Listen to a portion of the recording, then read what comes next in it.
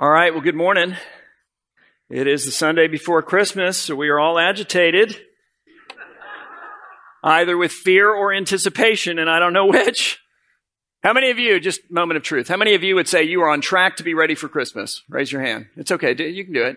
All right, how many of you are definitely not on track to be ready for Christmas? Somehow it's just going to come together. All right, how many of you don't like the people who are on track to be ready for Christmas? Right? Same hands, thank you. Yeah, appreciate that. Well, we are not at Christmas yet, but we're right there. We're right there, but we are still in the Advent season. And so if you've been with us at all during the Advent season here at Rio, you know that we've been spending our time in the book of Isaiah, which is in the Old Testament, the part of the Bible written before the birth of Jesus. And we've been going back in time, really about 730 or so years before the birth of Christ. And we've noticed 3 Sundays in the row, Isaiah 7, Isaiah 9, Isaiah 11, that Isaiah has a lot to say about Jesus long in advance. But one of the things that he says again and again and again and again is that he's coming, he's coming, he's coming. And so I thought, you know what? It's the Sunday before Christmas. Let's go to the New Testament, where the uniform report of the writers is, hey, you know what, that guy Isaiah knew a lot of stuff. He was right on. And here Jesus is. And so in order to enter into the reality of that reality, I want to do something that I do personally every single Christmas at this time. Something that I do on all of our Israel trips. So if you've been on one of those trips, you already know now what I'm going to do. When we go to Bethlehem, I do this. And something I've done in this context, maybe 2 or 3 times in the last 20 or so years. Instead of going to Luke chapter 2, which I would encourage you to go to, that is the biblical account of the birth of Jesus, I want to go to a place in a book called Intimate Moments with the Savior. It's written by a pastor whose name is Ken Gire, so it's like fire, okay, but with a G. And what he does is he creates an imaginative rendering of the story of the birth of Christ. He does it in a way that is faithful to the biblical text and story, but he also incorporates a lot of what we now know through archaeology and about the culture and about the people. And he sits down with a very creative, thoughtful heart, and he imagines the whole thing and writes this and gives it to us. So I want you to use your imagination, which might be a bit of a stretch, you know. I mean, for a lot of us, particularly us adults, it's been a long time since we've used our imagination. If you don't remember what it is, it's that thing, it's that faculty that God has given to you that allowed you when you were a kid to take like a big box and make it a spaceship. That's it. Wherever that thing is in you, dust that dude off, plug it in, wake it up, and put it to use. Because I want you to see this in your mind. And then feel it in your heart. It's a story that begins with a census in the Roman Empire. Pastor Gire says this. He says, for the census, the royal family has to travel 85 miles. Joseph walks. While Mary, 9 months pregnant, rides side saddle on a donkey, feeling every jolt, every rut, every rock in the road. By the time they arrive, the small hamlet of Bethlehem is swollen from an influx of travelers. The inn is packed, people feeling lucky if they're able to even negotiate a small space on the floor. And now it's late and everyone is asleep. There is no room. But fortunately, the innkeeper is not all shekels and mites. True, his stable is crowded with his guests' animals, but if they could squeeze out a little privacy there, well, then they were welcome to that. Joseph looks over at Mary, whose attention is concentrated on fighting a contraction. Well, take it, he tells the innkeeper without hesitation. And the night is still when Joseph creaks open the stable door. As he does, a chorus of barn animals make discordant note of the intrusion. The stench is pungent and humid, as there have not been enough hours in the day to tend the guests, let alone the livestock. A small oil lamp lent them by the innkeeper flickers to dance shadows on the walls, a disquieting place for a woman in the throes of childbirth. Far from home, far from family, and very, very far from what she had expected for her firstborn.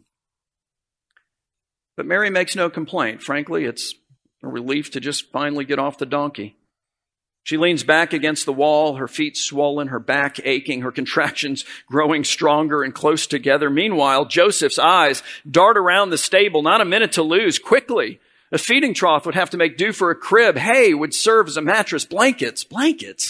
His robe, that would do. And those rags hung out to dry would help. A gripping contraction doubles Mary over and sends Joseph racing for a bucket of water. The birth would not be easy either for the mother or for the child, for every royal privilege for this son ended at conception. A scream from Mary knifes through the calm of that holy and silent night, and Joseph returns breathless, water sloshing from the wooden bucket just in time to see that the top of the baby's head has already pushed its way out into the world. Sweat pours from Mary's contorted face as Joseph, the most unlikely midwife in all Judea, rushes to her side. However, the involuntary contractions are not enough, and Mary has to push with all her might, almost as if God were refusing to come into the world without her help. Joseph places a garment beneath her, and with a final push and a long sigh, her labor is over. The Messiah has arrived. Elongated head from the constricting journey through the birth canal. Light skin as the pigment would take days or even weeks to surface. Mucus in his ears and nostrils wet and slippery from the amniotic fluid. The Son of the Most High God, umbilically tied to a lowly Jewish girl. The baby chokes and coughs, and Joseph instinctively turns him over and clears his throat, and then he cries, and Mary bares her breast and reaches for the shivering baby. She lays him on her chest, and his helpless cries subside as his tiny head bobs around on the unfamiliar terrain. This will be the first thing the infant king learns, and Mary can feel his racing heartbeat as he gropes to nurse. Deity nursing from a young maiden's breast. Could anything be more puzzling or more profound? Meanwhile, Joseph sits exhausted, silent, full of wonder, until the baby finishes and sighs, the divine word reduced to a few unintelligible sounds. And then for the first time, his eyes fix upon his mother's. Deity straining to focus. The light of the world squinting. Tears pool in her eyes as she touches his tiny hand. And hands that once sculpted mountain ranges cling to her finger. She looks up at Joseph, and through a watery veil their souls touch. He crowds closer, cheek to cheek with his betrothed, and together they stare in awe at the baby Jesus, whose heavy eyelids begin to close. For after all, it has been a long journey, and the king is tired. And so with barely a ripple of notice, God stepped into the warm lake of humanity, without protocol and without pretension. Where you would have expected angels, there were only flies. Where you would have expected heads of state, there were only donkeys and a few haltered cows, a nervous ball of sheep, a tethered camel, and a furtive scurry of curious barn mice. Except for Joseph, there was no one to share Mary's pain or her joy. Yes, there were angels announcing the Savior's arrival, but only to a band of blue-collared shepherds. And yes, a magnificent star shone in the sky to mark his birthplace. But only 3 foreigners bothered to look up and follow it. And so it is that in the little town of Bethlehem, that one holy and silent night, the royal birth of God's Son tiptoed quietly by as the world slept. It's beautiful.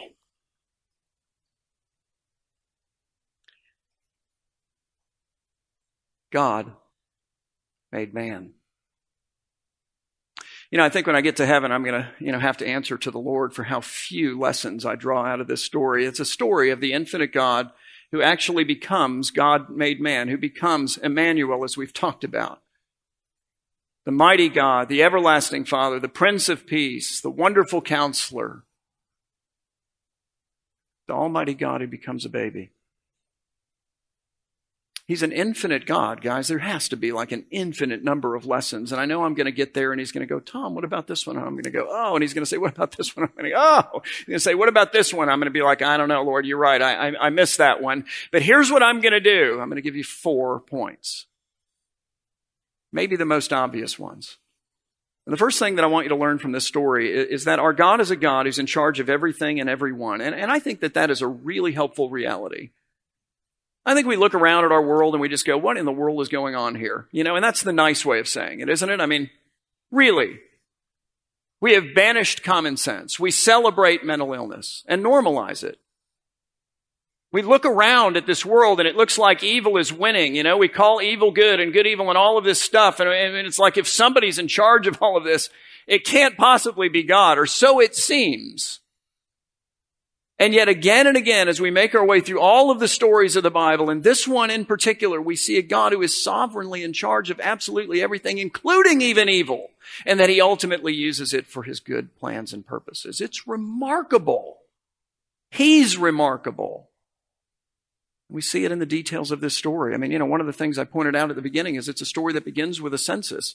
And it's a census that disrupts the entire Roman world, although it has only one purpose. And it is not the purpose of Caesar Augustus, who is the emperor of Rome, who decrees it. Caesar Augustus' real name was Octavian. He was given the name Augustus by the Roman Senate. It means majestic one, revered one, honored one. Okay, so why is that such a big deal? Because before it was given to him by the Roman Senate, it was used only in reference to the gods.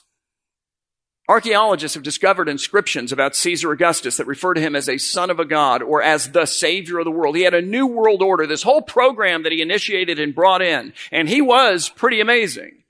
You know what he called it? The gospel. That might sound a little familiar. As of the date of the story that I just read, the date of the birth of Jesus, Caesar Augustus' birthday marked the end of one year and the beginning of the next. It was New Year's Day.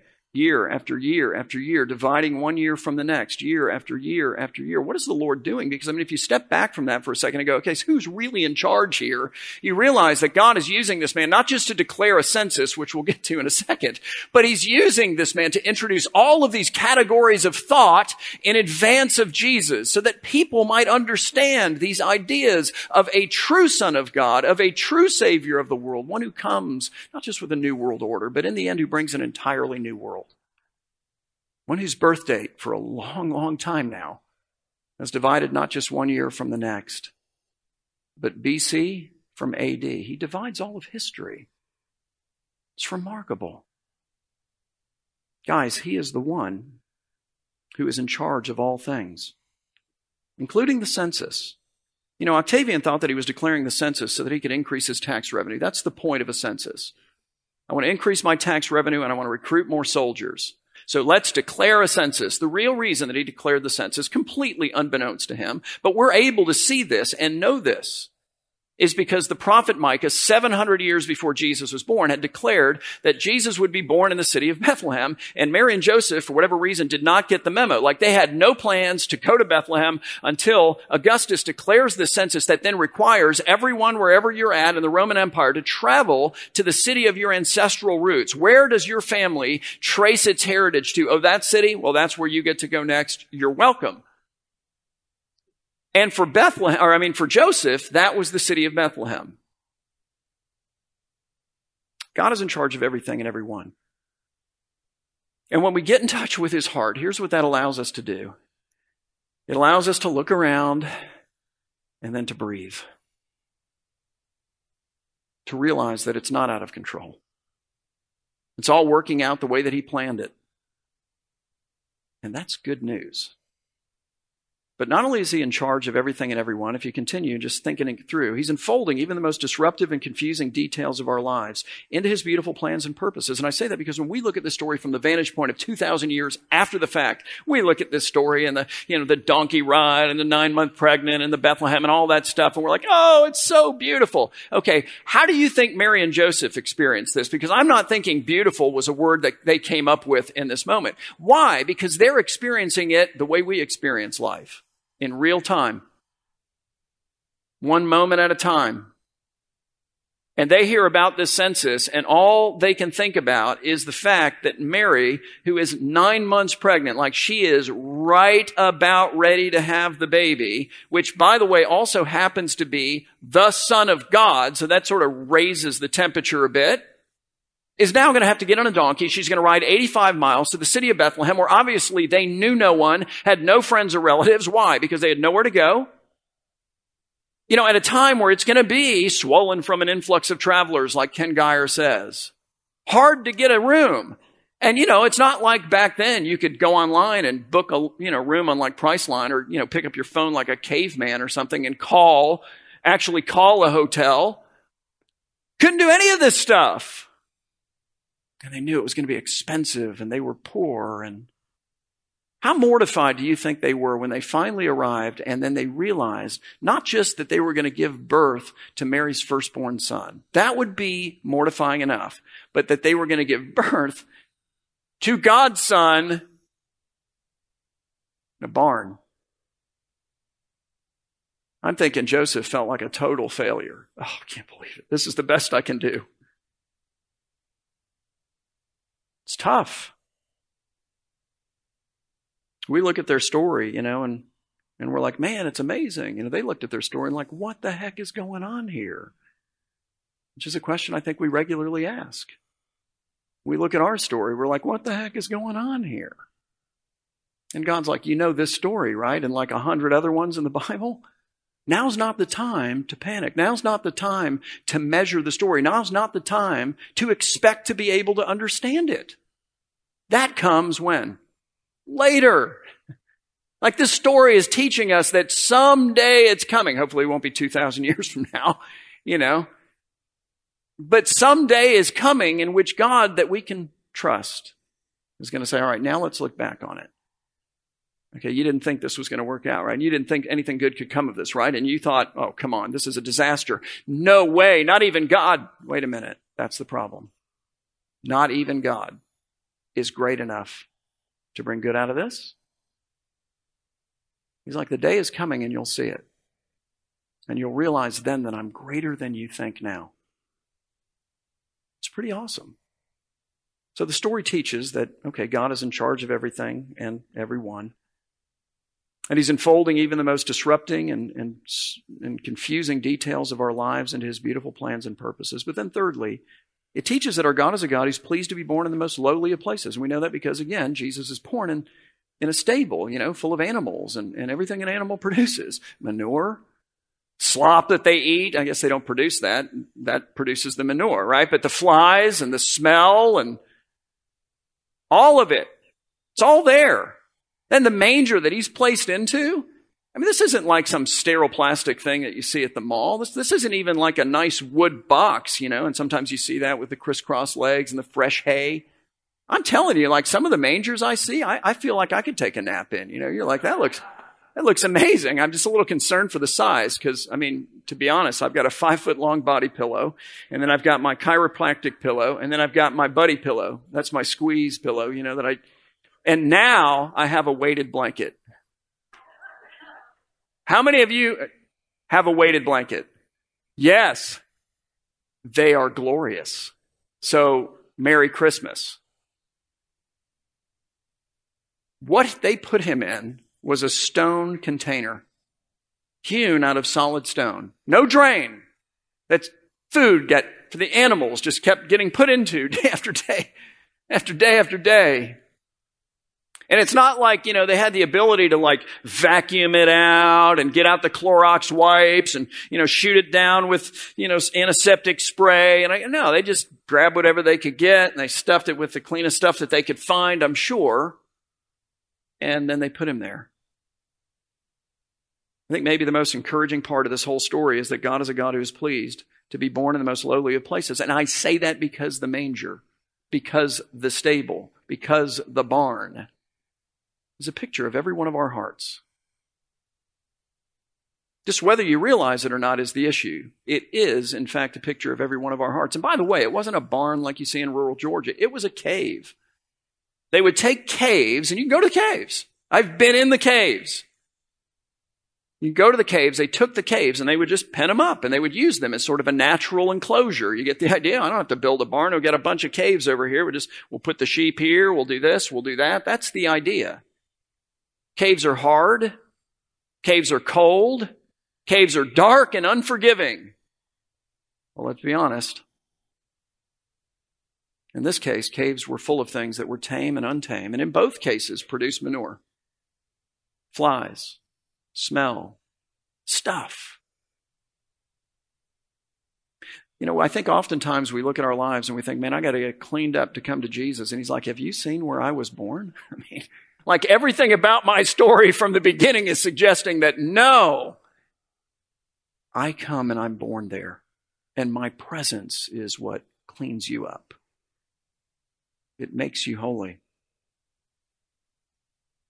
Anyway, that brings us to the fourth and final point, which is that the good news of our God is not meant to be kept to ourselves. And that's a point best made through the example of the shepherds. Will read about the shepherds. What do the angels do? We just lit their candle. They announce the birth of the Savior. Good news of great joy, for unto you is born this day in the city of David a Savior, who is Christ the Lord. And the shepherds, well, what do? They go, wow, all right, well, that's cool. Go back to work, I'm doing whatever a shepherd does. No, they're blown away by that. Listen to what they do. In Luke 2, beginning in verse 16, it says that the shepherds then went with haste. They're energized. And they found Mary and Joseph and the baby lying in a manger. And when they saw him, they made known the saying that had been told them by the angels concerning this child. He's the Savior, Christ the Lord. And all who heard it, Mary, Joseph, anyone else in Bethlehem who would listen, wondered at what the shepherds told them. But Mary treasured up all these things, pondering them in her heart. And then the shepherds returned to their sheepfolds, glorifying and praising God for all that they had heard and seen as it had been told them, which is where we'll end the story today. But what have we learned? Well, just to review, I think we've learned that our God is a God who is in charge of everything and everyone. And the closer you get to him and the better you get to know him and the more that you can trust his heart, the more freely you can just kind of breathe in the midst of that, no matter what's going on. That he is the God who is unfolding even the most disruptive and confusing details of your life into his beautiful plans and purposes. I don't know what those details are for you. I really don't. All I know is that a day is coming, and that's a little frustrating, right? So I got to wait. Yes. A day is coming in which you'll be able to look back and say, Lord, I underestimated you. You were not great enough to me to trust you in all of this. You are great enough to bring something good, something positive, something whatever, beautiful, out of even this. The call is to stop underestimating the Lord and to entrust these things to him and say, look, I can't fix this. It's out of my control. I don't like this, just going to be honest. I'd like to have that day, that we're talking about, like, can that be tomorrow? Can it be today? That would even be better. 2,000 years, how about 2 minutes? Can we just get to it now? But I don't get to choose that because that's part of what he's orchestrating. The timing even is beautiful in the end. But we take these things, we entrust them to him. I think we've seen that our God, too, is a God who is pleased to be born in the most lowly of places. And then instead of staying away from God because of all the wild stuff in here, we need to realize that that's what qualifies us to come to him in humility and go, yep, I got nothing. Only you can make me pure. Only you can take the cave of my heart and make it a cathedral of worship. And that's what he does. Again and again and again and again. He majors in that. Surrender your heart to him. If you've never done that, you can do that today. We'll be up here after the service, really. Love to pray with you, talk with you. If you're like, yeah, I'm not quite sure that I'm ready to do that. That's what Alpha is all about. It's what Will was telling you. It's a great opportunity to just begin that journey and begin that conversation in a place where you're not going to be argued with and you're not going to be pushed and pressured. And you're really going to be able, in a community of people that you become friends with, to work stuff out. So we'd invite you to sign up for that online. But then lastly, the good news of our God is not meant to be kept to ourselves. So the last couple of weeks I've been saying, hey, how does a Christian family, a church like this works? We all have different roles, and our role up here is equippers. Our role up here is opportunity givers. Our role is resourcers, hopefully inspirers. And man, you've got two great opportunities in Christmas Eve and in Alpha to take one of these cards that it was on your seat and to give it to somebody and just say, hey, look, I'd love for you to come to church with me on Christmas Eve. It's always fun whenever we put cards on every seat because there's like 5 people who will walk in and go, where am I supposed to sit? So I'm like, you got to pick up the card and then you put it here and then you can sit there. It's wonderful. But you need to give it away. Give it away. It's a wonderful thing. So God is in charge of everything and everyone. Breathe. He's taken the crazy stuff even and he's enfolding it into a beautiful plan and purpose. So then trust him with it. He's pleased to be born in the most lowly of places, recognize that that's you. And ask him to be born in you. And then go share him. This is not meant to be kept to ourselves. Oh man, it's like the shepherds. They're like, oh, we're telling everybody, you can listen or not, but you're going to hear it. How wonderful is that? Be filled up with that and go out and do that. Let me pray for you. Lord, we thank you that, God, you have condescended to come to us. We praise you for the way that you have done it in Christ. Lord, we thank you for your word, which faithfully gives to us the account of your heart, of all of the things that you have done to make us your own. And we are ever so grateful that we do not need to get cleaned up to come to you, because we can't get cleaned up enough. But instead, that it is your presence that makes us holy. Lord, give us faith to deal with the chaos of the world as we look around it. Give us a bigger vision of who you are. Let us put our trust in you and know the peace that passes understanding. That which you speak of in your word that you offer to those who believe in you, who trust in you, who walk together with you. God, let us take these painful things of life that are terribly confusing, disorienting, disillusioning, and we all experience them in different moments. And let us entrust them to a loving Heavenly Father who loves us so much that he sent his Son Jesus to die for our sin, that we might be his sons and daughters. And let us trust you too with the timing. And then, Lord, I pray that you would make us your messengers. Give us a holy boldness. Fill us with, if you will, with the spirit of the shepherds who hear the message and then just deliver it. And guide the deliverance of it into the lives and hearts of the people in our life. Do these things, Lord, that they too might know your joy. We praise you, God, and we are grateful for you. In Jesus' name, amen.